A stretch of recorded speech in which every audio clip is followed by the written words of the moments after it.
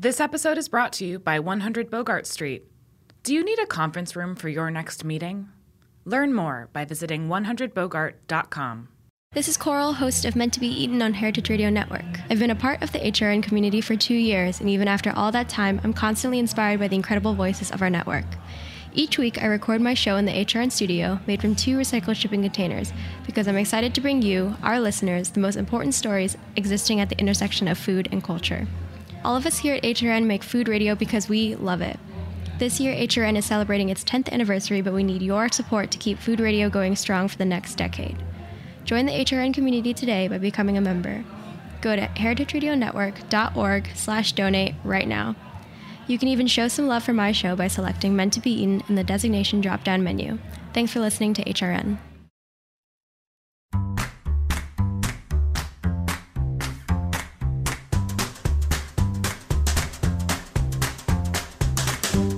Hi, I'm Allie Kane. Welcome to In the Sauce, a podcast about building and growing consumer brands. When we launched a line of fresh sauces, I knew we were jumping into something crazy. Haven's Kitchen is a cooking school, cafe, and event space. A product that people buy in grocery stores is an entirely new business, and I had a lot to learn.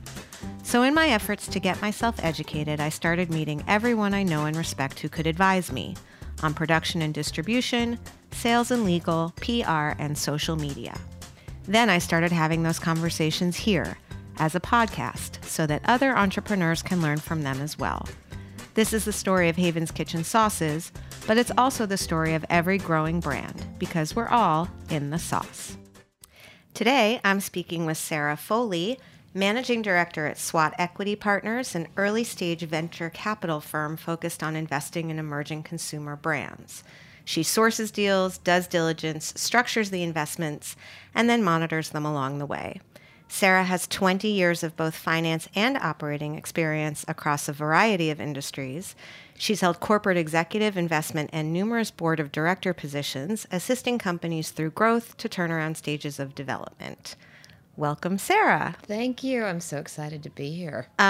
So you have what I would call a hardcore business background. Is that I would say that I feel I have a pretty heavy finance background. Yes. And as I continue to look at so many amazing companies and get excited about the passion that the founders have about why they chose to go down such a fun path, I get more and more access to these different types of business models so that you can really start to see similarities and differences across them all as to what seems to be working, what might be working less. I'm very excited to hear what might be working. I feel like a business model voyeur. Yeah. But what I do is overlay kind of data because I'm a bit of a geek about how the data helps us interpret solutions to some of the problems that you might be having. They're not always the answer, but it's sometimes helpful. No, I love that. I do want to get kind of back into, the what you wanted to be in fourth grade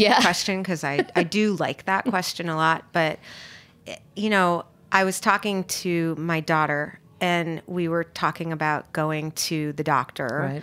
And I said, I don't know. I'm maybe it's just me getting older, but I just feel like someone who's seen it 3,000 times versus someone who's seen it 10. I kind of trust them a little more. Right. It's not that they're better doctors or that they're better because they're older. It's just a function of it's not new to them, or they've seen something like it, or they can apply some experience, and it's valuable. Yeah. Okay, so you majored in math and econ. I did. I did. It was technically called mathematical methods in the social sciences. Okay, were you always into mathematical? No, I feel like math was probably my worst subject. Really? Uh-huh. As a kid? As a kid. What were you into? I was more into art history and other kind of social sciences, but I figured I need to find a way to make some money and so support you are the myself. second person on, there was a lawyer on here early on. Yep, Kara from Januzzi, and she said something very similar. Like it was a very thought out, practical, which by the way, is a very intelligent way to think about your life. I did not. I majored in religion. So it wasn't exactly. Well, that's a different one. Yeah. But important too. Well, okay. So going back, do you remember being like 9 or 10, and what kind of kid were you? I probably would be classified as curious and intense. I would think maybe by my parents more intense, but what I really wanted to do in grade school and even in junior high is be a veterinarian. Oh, that's adorable. Did you grow up in a city? Or I grew up in a rural community in Minnesota. Uh-huh. But an hour south of Minneapolis, St. Paul. Right. It was a town of 25,000, and my family owned the newspaper. Okay, this and is then great. Consolidated some of the other newspapers in the area and in the county.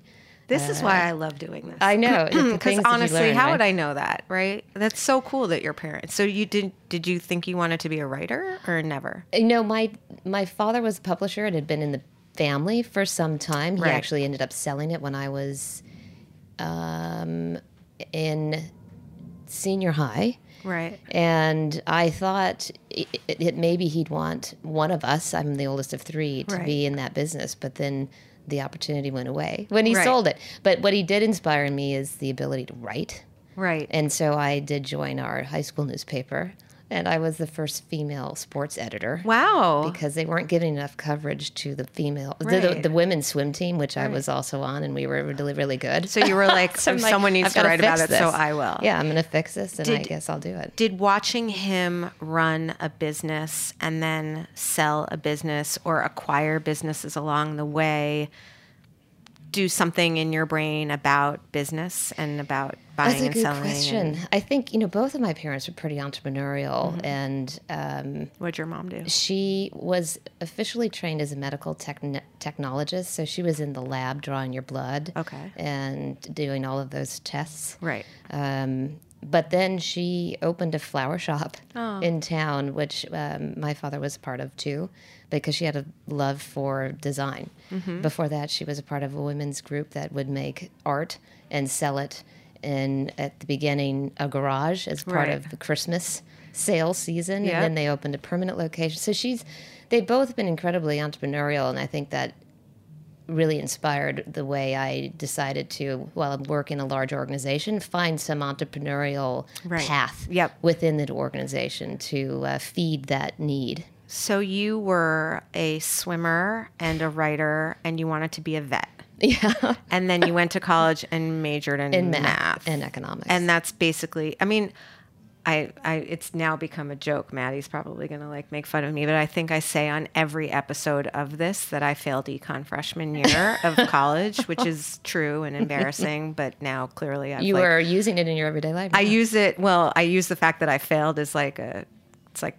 comic relief or something. Icebreaker. Yes, it's an icebreaker. But how did you did you take that 300 person? Where'd you go to college? Northwestern. Okay, so I'm assuming that it was a similar sort of 300 person Econ 101 freshman year first semester situation. Yeah.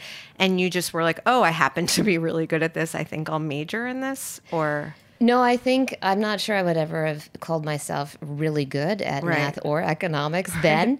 I just knew I needed to find something I liked, but I knew if I could figure out a way to apply it to business, then I could figure out a way to get a job after graduating. That's so smart at 18. I just don't feel like very many. I don't. I feel like we all kind of know conceptually that the market for art historians and religion majors isn't, crazy. But I don't know how many people actually then go and they're like, so I'm going to, major in something that will get me employed, I mean, unless you kind of love it. And there are people who go in loving it, but.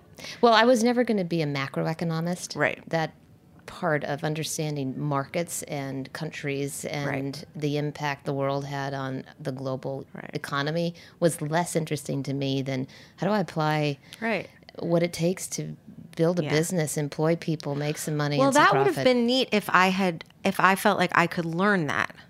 Yeah, that's kind of where my mine was my pretty brain practical. divided. I mean, mine was pretty theoretical. It wasn't a business degree. Right. It was a microeconomics Right. largely degree. Yeah, I would have loved. I mean, I look back and I'm sort of unhappy and ashamed with myself for not having focused more on business. It's ridiculous. But yet here you are as an amazing founder of the company in New York City With and a- another business that with you've been a running. dearth. Like there's a dearth. Like, I don't know if There that's the is. right word. There's like a big space in my brain that's like for me to figure out a percentage of something or for me to figure out a margin. Yeah. I'm still like the thing minus the thing divided by the thing. Right. It's there's nothing natural about it. And I feel like maybe or even just forget about the sauces for a second, even just like I have these different revenue streams. They have different margins. They make different amounts of money. What percentage of my rent should I allocate? Those are things that I would love to just have at my fingertips that I have to focus so hard to think about.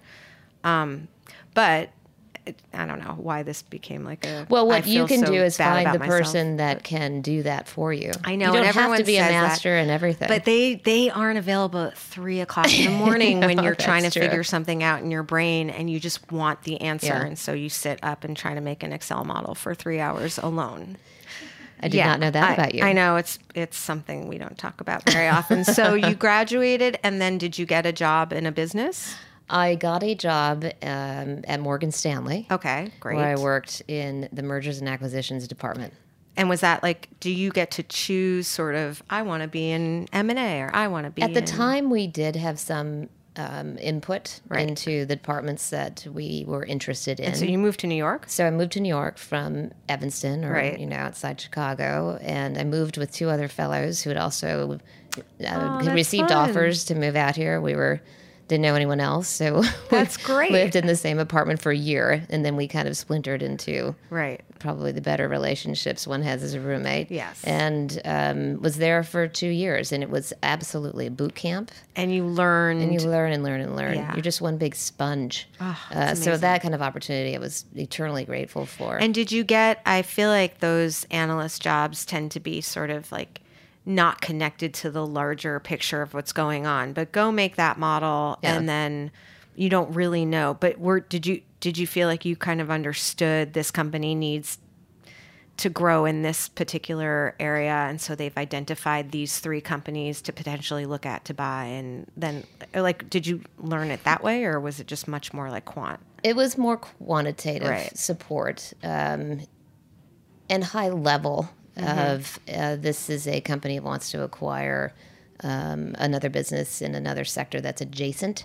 Right. But they don't have the expertise internally, so they're going to go buy it instead of build it. Right. But there was a lot of work I did with a different type of buyer of a business, and that is what we call financial buyer or private equity firm, Right. who is in the business of investing capital and then generating return on that capital. That's a very good segue into the next part of our discussion. And I did a lot of work with that type of client of the firm, Mm-hmm. helping them, for the most part, sell the businesses that they had already been To in the larger portfolio, strategics to that- the next right. buyer. the next bigger. Yeah, which was generally more strategic in nature. Right. But what I found more and more curious is what happens after you buy the company. Mm-hmm. And then what do you do? That's when my job, was over. Right. And the private equity firm was required to figure out a way to generate a profit in Yep. a shortish period of time, Yeah. in a lifespan of a business, Yeah. 3 to 5 years. Yeah. So that was what got me enamored with private equity. And so you decided to leave M&A, and where did you go next? So I left Morgan Stanley and went to Greenhill and Company. Okay. When Bob Greenhill started it in 1996. Okay. And what did Greenhill We do? were an advisory boutique. Right. So I was doing a lot of the same work, but probably on a more intimate level because it was a very small team Mm-hmm. Yeah. at Greenhill that was working with our client. Yeah. So I didn't have as many layers in the middle. Right. Which was is more good. that, like, Yeah. I understand all the context I'm here getting more all and the more nuances, exposure right. and learning more and more about the bigger picture and then the details required to build the picture. Right. And that was amazing. And then you were there for how long? I was there for about 2.5 years. Okay. You're like a millennial. I know, I switch jobs all the Yeah. time. And I don't mean that in a negative way. That just is what they Well, say. to be people honest, don't I stay never in thought I'd jobs. leave Morgan Stanley. Right. And then this opportunity came up. I definitely met with the folks at Green Hill. Right. And was fascinated by the ability. See, it was tapping into that entrepreneurial spirit of getting in on the ground floor and helping to build a business. And that's really what excited me. Absolutely. So I joined with another actual analyst classmate of mine from Morgan Stanley. We had a great time for that 2.5 years. I helped open the London office. Awesome. Met that team there, and they've since done an incredible job building that business, taking it public, and so on. So for me, that was a great experience to build on those analytics that are needed to build a model, understand how to structure some kind of acquisitions and a lot of different things. But we were also making investments at Green Hill and Company, largely through kind of the partners' capital. Right. Did you get to So we get to work on some of of those diligence projects, Right. which was, again, igniting that fire to go figure out what happens after you invest in the company.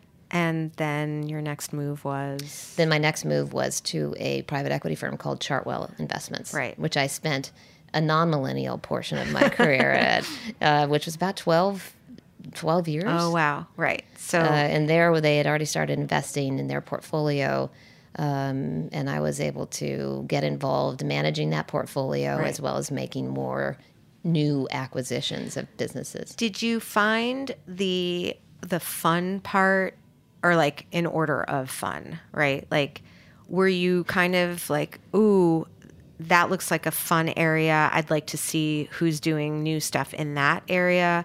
Or were you a person who would walk through the grocery store and be like, ooh, I haven't seen this sauce before. I want to check out this company. Like, were you into kind of the picker part, or were you sort of more into, we've got to figure out if this company makes sense for us. Here are the metrics that we use. Sarah, go apply those Take metrics a first to. pass. Yeah. I think in the beginning, more of the latter, as I was learning across a lot of different business models and reviewing the kind of information memorandum or marketing materials that was put together to illustrate and articulate the business. And then the plan for the next 5 years, because that's what we were investing behind.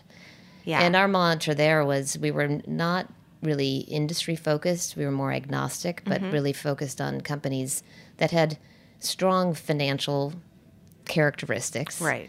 And a management team with a plan that we could get behind and support. Got it. So I looked at a lot of different types of businesses, not all in what I do now, which is pretty exclusively consumer. Right. But we had a few, and they were like Bell Sports, which is a bicycle and snow sport helmet and then other accessories. Right. Sold in big mass merchants like Walmart or Target, and then in a kind of the specialty independent channel, bike shops and snow shops on the mountain.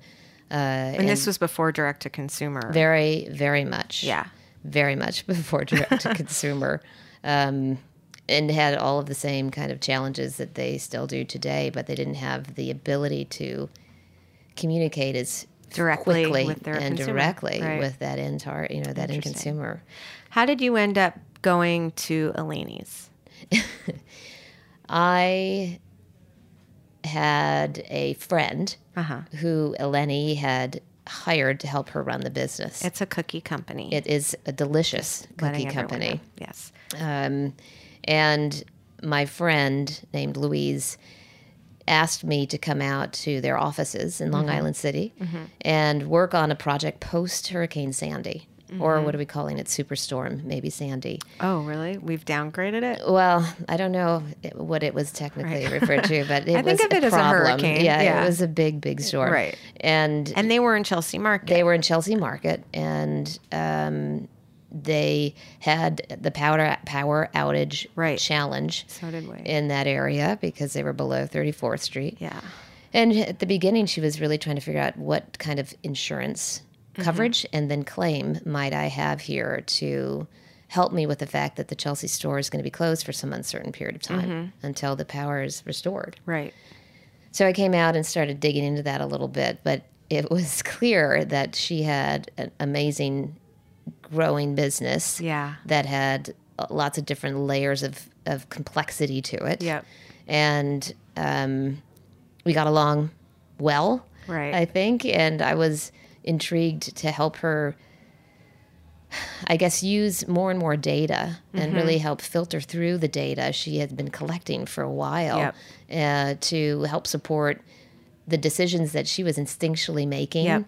And back them up. That sounds like a dream. I would or, love to have figure out maybe just the instincts are off a little bit, and this is why. Yeah. And so I spent a lot of time with the data and trying to uncover trends in costing, et cetera. So we did a lot of work over the final kind of 2.5 years that I was there, which was a total, it was just an amazing experience.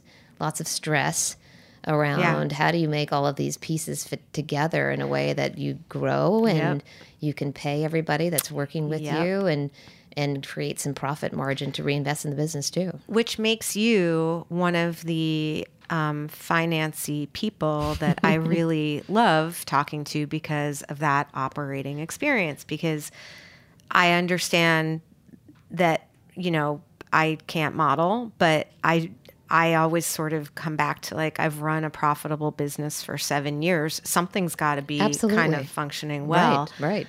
And having someone kind of look at your business only having done it on paper as opposed to having been in that sort of, well, you can't just cut this by 10% because those are people and they have... You can't cut a tenth of a person. Right. And they mean a lot to me and to the business, and it doesn't work that way, and so I think that it just makes it for a better investor. Oh, I definitely feel like a better I do want to investor. get to the juice though. So how did you get to SWAT?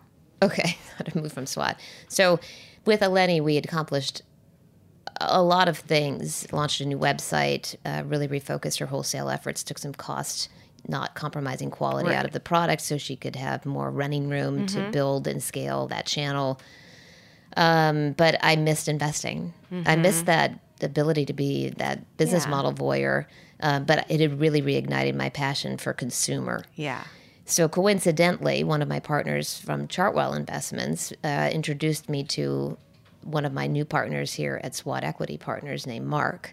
And we had known each other. He helped finance the last company that we invested in at Chartwell.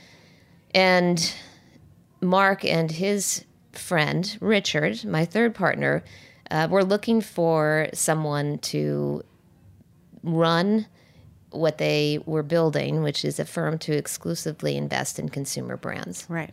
And at the early stage. Which is kind of a dream job for you. It's a total dream job. Yeah. I feel like at the end of however many years, I don't want to admit I've been doing this, I've found my perfect job. I agree. I'm so inspired every day. Amazing. I don't feel like it's his work. I really do feel like it's fun. Well, because you get to pick things that are going to be awesome or have the seeds of awesomeness, put money into them and make them awesome. See so many incredible ideas that have been executed into what are at least the beginnings of a company, whether they're products or a service. You don't know if there's truly a brand there yet because it's still early enough. But that leap that one takes as an entrepreneur, I'm so in awe of. Very cool. But I want to be the one that you need to help finance your growth, right? Rather than go off and start the business myself yet. So for Mark and Richard, they were looking for that person to really help in the venture capital community develop the pipeline of opportunity we could look at, do the work on diligencing, structure and close where necessary, and then manage a portfolio. It's awesome. And I was kind of you can do jelly all of that to their peanut butter. Yeah, yes. Amazing. Okay, we're going to take a quick break, and then we're going to come back, and we're going to spend 25 minutes just giving founders advice. Great.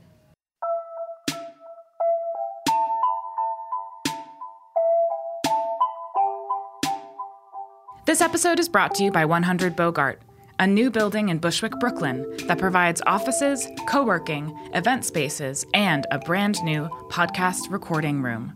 Have you been dreaming of starting your very own podcast in Brooklyn? You can now rent space in 100 Bogart's custom-built podcast room to record interviews, voiceover, and commentary. The room is fitted out with 2 microphones, mixing board, and a MacBook Pro running Pro Tools. You can rent the space by the hour, and a rental of an hour or more includes a 100 Bogart co-working pass. That means complimentary coffee, tea, and access to your own desk for the rest of the day. So what are you waiting for? Get started on your next audio project. 100 Bogart has the space and amenities you need to kickstart your podcast. Learn more at 100bogart.com or call their team at 718-362-3539.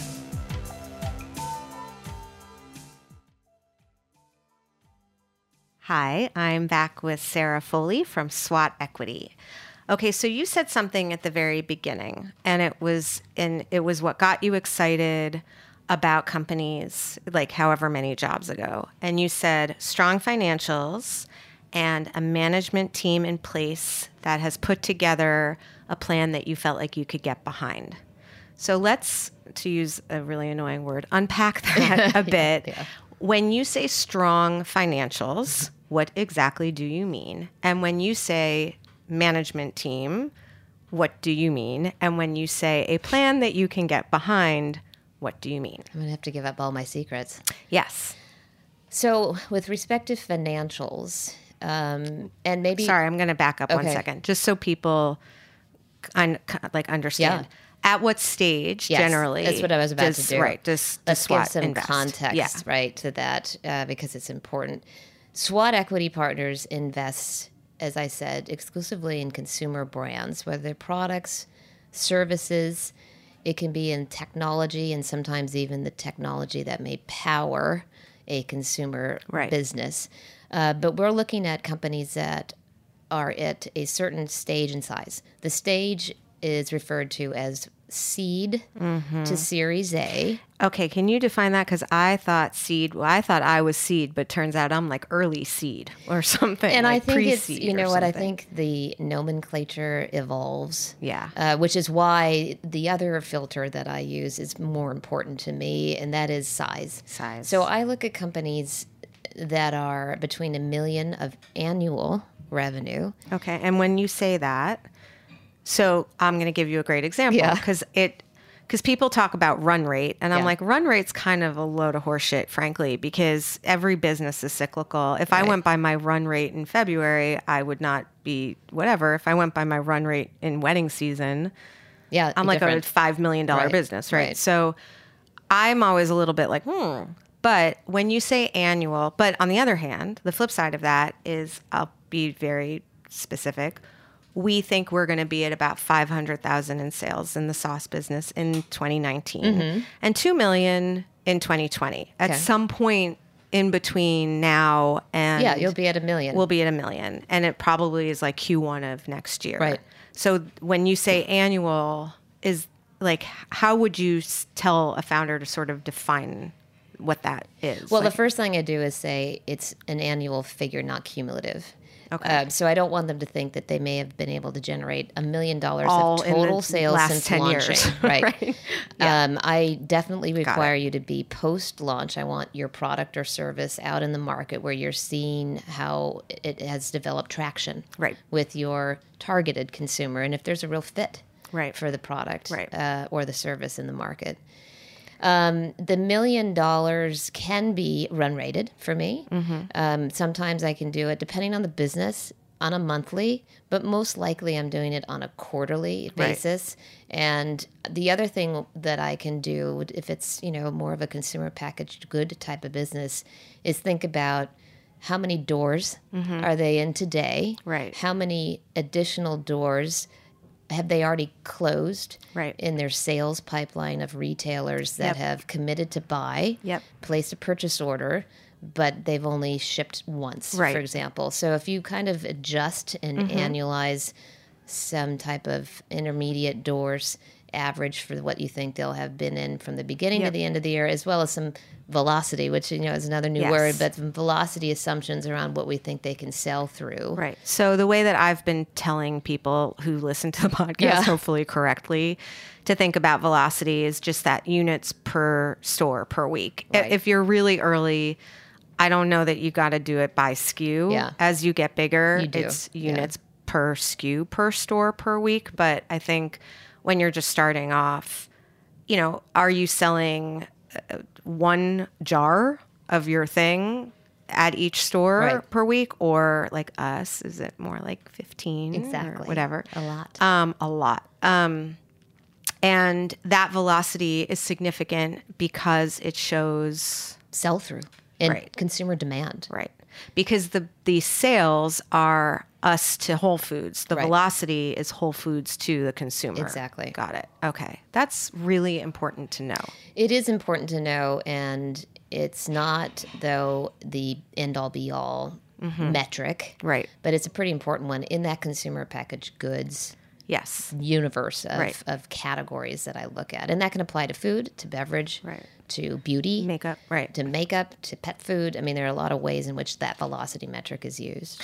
So stage early. So stage is seed to Series A, and in the bridges that are sometimes required to go to and from in between. Right. And then Size. the size is a minimum of $1 million and up to 10 plus million. Okay. So that implies generally that the companies are raising $1 million Right. to 7-ish million on average. in And our if portfolio. you are a company such as mine and you're raising about $1 million, you don't want to take that whole $1 million, right? SWAT doesn't. So this first fund that we've raised about 2.5 years ago and have been investing was designed to prove our theory of how, which I should also talk about. It's a combination of kind of certain skills that we as the partners believe we can utilize to help both source and then pick the investments that we want to get behind. But what we aren't doing in this first fund is kind of leading the round yet. Right. That's hopefully going to change soon as we're raising more capital. Cool. That'll give us the ability to do that. Right. And so when you say leading the round, again, I just like getting super wonky What does that here. mean? Like, it means being the big check. It means writing, the majority probably of the round. Right. Sometimes it could mean writing the entire round, Right. underwriting the entire round. But you are really doing most of that diligence in the deeper dive areas of understanding the company's founders, business models, market, customer focus, et cetera. Right. And then you are the one negotiating with the founder on the terms in which you will invest As in their opposed business. to not leading when those terms have already been set. largely and you been just set. write a check and you kind of... That's right. It's like maybe a little shallower of a... less work required because I'm not having the conversations, doing the legal work to draft the documents. And would you say less expectations of rights that you have over things in the company or, Yeah, we're not taking a board seat. Right. If there is a board. If there is a board, Right. but I highly recommend putting one in place at least. We'll talk about that. Okay, so then strong financials. Strong financials. I thought a lot about that one as you gave me a heads up on some of my questions. And it does matter a bit by category, but I look at revenue growth year over year in a consumer packaged good business that is distributed in the more traditional wholesale way of going into stores, physical brick and mortar stores, Which like grocery. again is why I like talking to you, because I do find that some of the venture folks, like they're a little bit, I think I've told this story, like I met someone and he was like, why is that 5 million? That should be 10. And I was like, those are all physical doors that I have to open. And by the way, I need to have brand ambassadors in every one of those doors doing merchandising and doing demos. And also, by the way, like that would be doubling the regions. And we don't want to do that. You want to build strong in a region. And he Right. just didn't get it because it's just not, It's not his I think probably physical area of- distribution is very different than like a tech thing that Yeah. can just like Yeah. double and double and double and double ad infinitum and just be 10 million in 3 years. I mean, No, and I they don't have you know. the same kind of customer acquisition costs. Right. They have a different sales process. Right. You know, in a SaaS software business, you know, that sales process could take months. Right. But once you've signed that organization up and you have Right. 1,000 seats under license, Right. that's a nice size monthly revenue amount. Yep. But you're not spending money on Facebook Right. advertising to find that customer to Right. come either into the door or go to your website too. So going back, so strong financials. So revenue growth is important, and it varies a little bit by category of beauty to food to pet, et cetera. Fresh food is like 40%, beauty's like 90 or something. Like Well, 80. now you're talking, I feel like, Margins, instead of month over month or year over year or quarter Right. over quarter growth. Right. I look at that velocity figure for a lot of the businesses. I will understand if there are more products in the business and some have more recently launched. Mm-hmm. You know, how has that performance looked for the earlier product launches versus what they've learned in their more mature products? interesting. Okay. I absolutely spend time on gross margin, Right. Yes. which is indicative, I would say, of how much they know about their supply chain and the expertise they have on the team to manage. One of the things that I feel like I talk a lot about, I meant for this podcast to be a very supportive, helpful, Yeah. you go and I'm going to try to save you 6 Yeah, months of trying to figure something out. I feel like there are times when I get a little bit strident almost, and I don't mean to, but I just feel like I have a lot of friends in the CPG world who are only looking at sales and they figure that the margins will figure themselves out or that everything's okay Or growing because at the they'll expense get of margin. or they'll get venture money and it'll be okay, and then eventually, you know, they'll have sort of the size and the scope to figure out how to like lower the costs of their ingredients or their packaging or their distribution. And what I don't like to have with a founder diligencing the gross margin is that the only answer for how it's going to improve is economies of scale. Right. That's not enough. Right. That's just not enough of an answer yet. I need to know that you've done more work really understanding your supply chain. Right. You have options B and C available so that if your packaging doesn't arrive from China on time, what do you do so that you don't run out of inventory? And do you also feel, because I've also sort of gotten, again, my little weird feeling of the zeitgeist, but I feel like there is a shift a little bit. Like it felt to me like those top line numbers mattered a lot more and the margins meant a little bit less for the last couple of years because there were just all these people, it seemed like, who were really eager to get into consumer just because it was kind of fun and sexy. Yeah.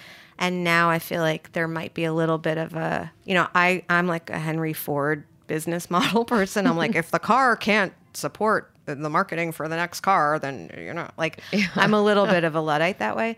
But I do think there's like a little bit of a shift back. Oh, that's good. Yes. I think I'm seeing it too. In fact, I'm also seeing more emphasis on the EBITDA kind of define line, that. which is it's your margin after all of your expenses and before you pay tax, which you're probably not doing much of because Yeah. you may be losing You more might money be, as you yeah. invest in the brand Right. and building your business, and your team. But I spend a lot of time on gross margin, Right. and then we spend time trying to figure out the bigger areas of it's really team and marketing Right. expense and how you're thinking about growing the organization. Right. Give me the org chart and let's walk through it in more detail. What are the more important positions that you need to have more full-time, meaning company dedicated versus the services that may be available to rent Right. on a monthly basis Right. until you can afford Right. to bring them in-house. Right. And I think that's a very, very useful model to follow too. Yep. But we spend a lot of time thinking about a lot of different marketing strategies, but I need some tightness around for the next 6 to 12 months. What are you working on and testing in your various advertising spending to see results? Right. It's funny, Maddie and I were just talking about it today because we're launching in the Midwest. Yeah. And we have, 100 plus doors that we're going to open in like one fell swoop. And we're very, it's amazing, but it's also sort of the first time we're like outside of our home stadium a little bit. And we don't have the benefit of having 25,000 people who already follow us on Instagram or people coming to classes every night. Right. I mean, we're not known by everyone in the New York region, but we're known better here than we are in Chi-Town. But we were talking today about, if we made a pie chart, what percentage of it would be like events, what percentage of it would be just digital ads straight up, what percentage of those digital ads would be video versus still versus sponsored versus not. Like, how do we think about launching a new region? And I have in the back of my head, this is why I'm not as far along as I feel like I am. Like, I feel like we have a proven concept. I don't know that an investor would look at us yet and say it's proven until we're kind of out of a little our bit of geography, home base, diversity. Right, exactly. Yeah. So how we launch this is very important. And now you're sort of reiterating that. So you feel the pressure, or yeah. Okay, cool. So Maddie feels duly pressured. We only have like 2 minutes left, so there's so many questions I have. But you did mention red flags, and you did mention kind of key indicators. And in all of your, data and analyzing, what are a couple things that founders can just take home with them right now that they should either do or not do, depending on what you've seen?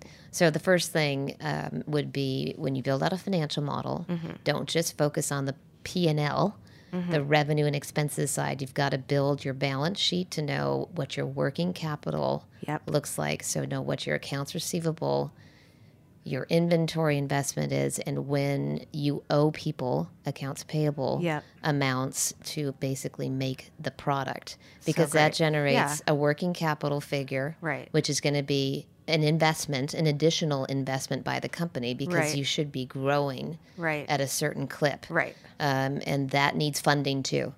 And we've talked about that gap. We have, and people, I think, in the early stages and without other experience, completely forget it. And then you don't have enough capital that you've been working tirelessly to raise, and then you pinch somewhere, whether it's marketing team or you don't buy as much, so therefore you don't have the inventory to be able to generate the revenue targets that you said you would. That's a great piece of advice. Let me see. On the positive side, I would say communication by the founder with their investors in a periodic, it doesn't have to be monthly necessarily, but in a quarterly way, that just summarizes what was accomplished, what was learned, and asks.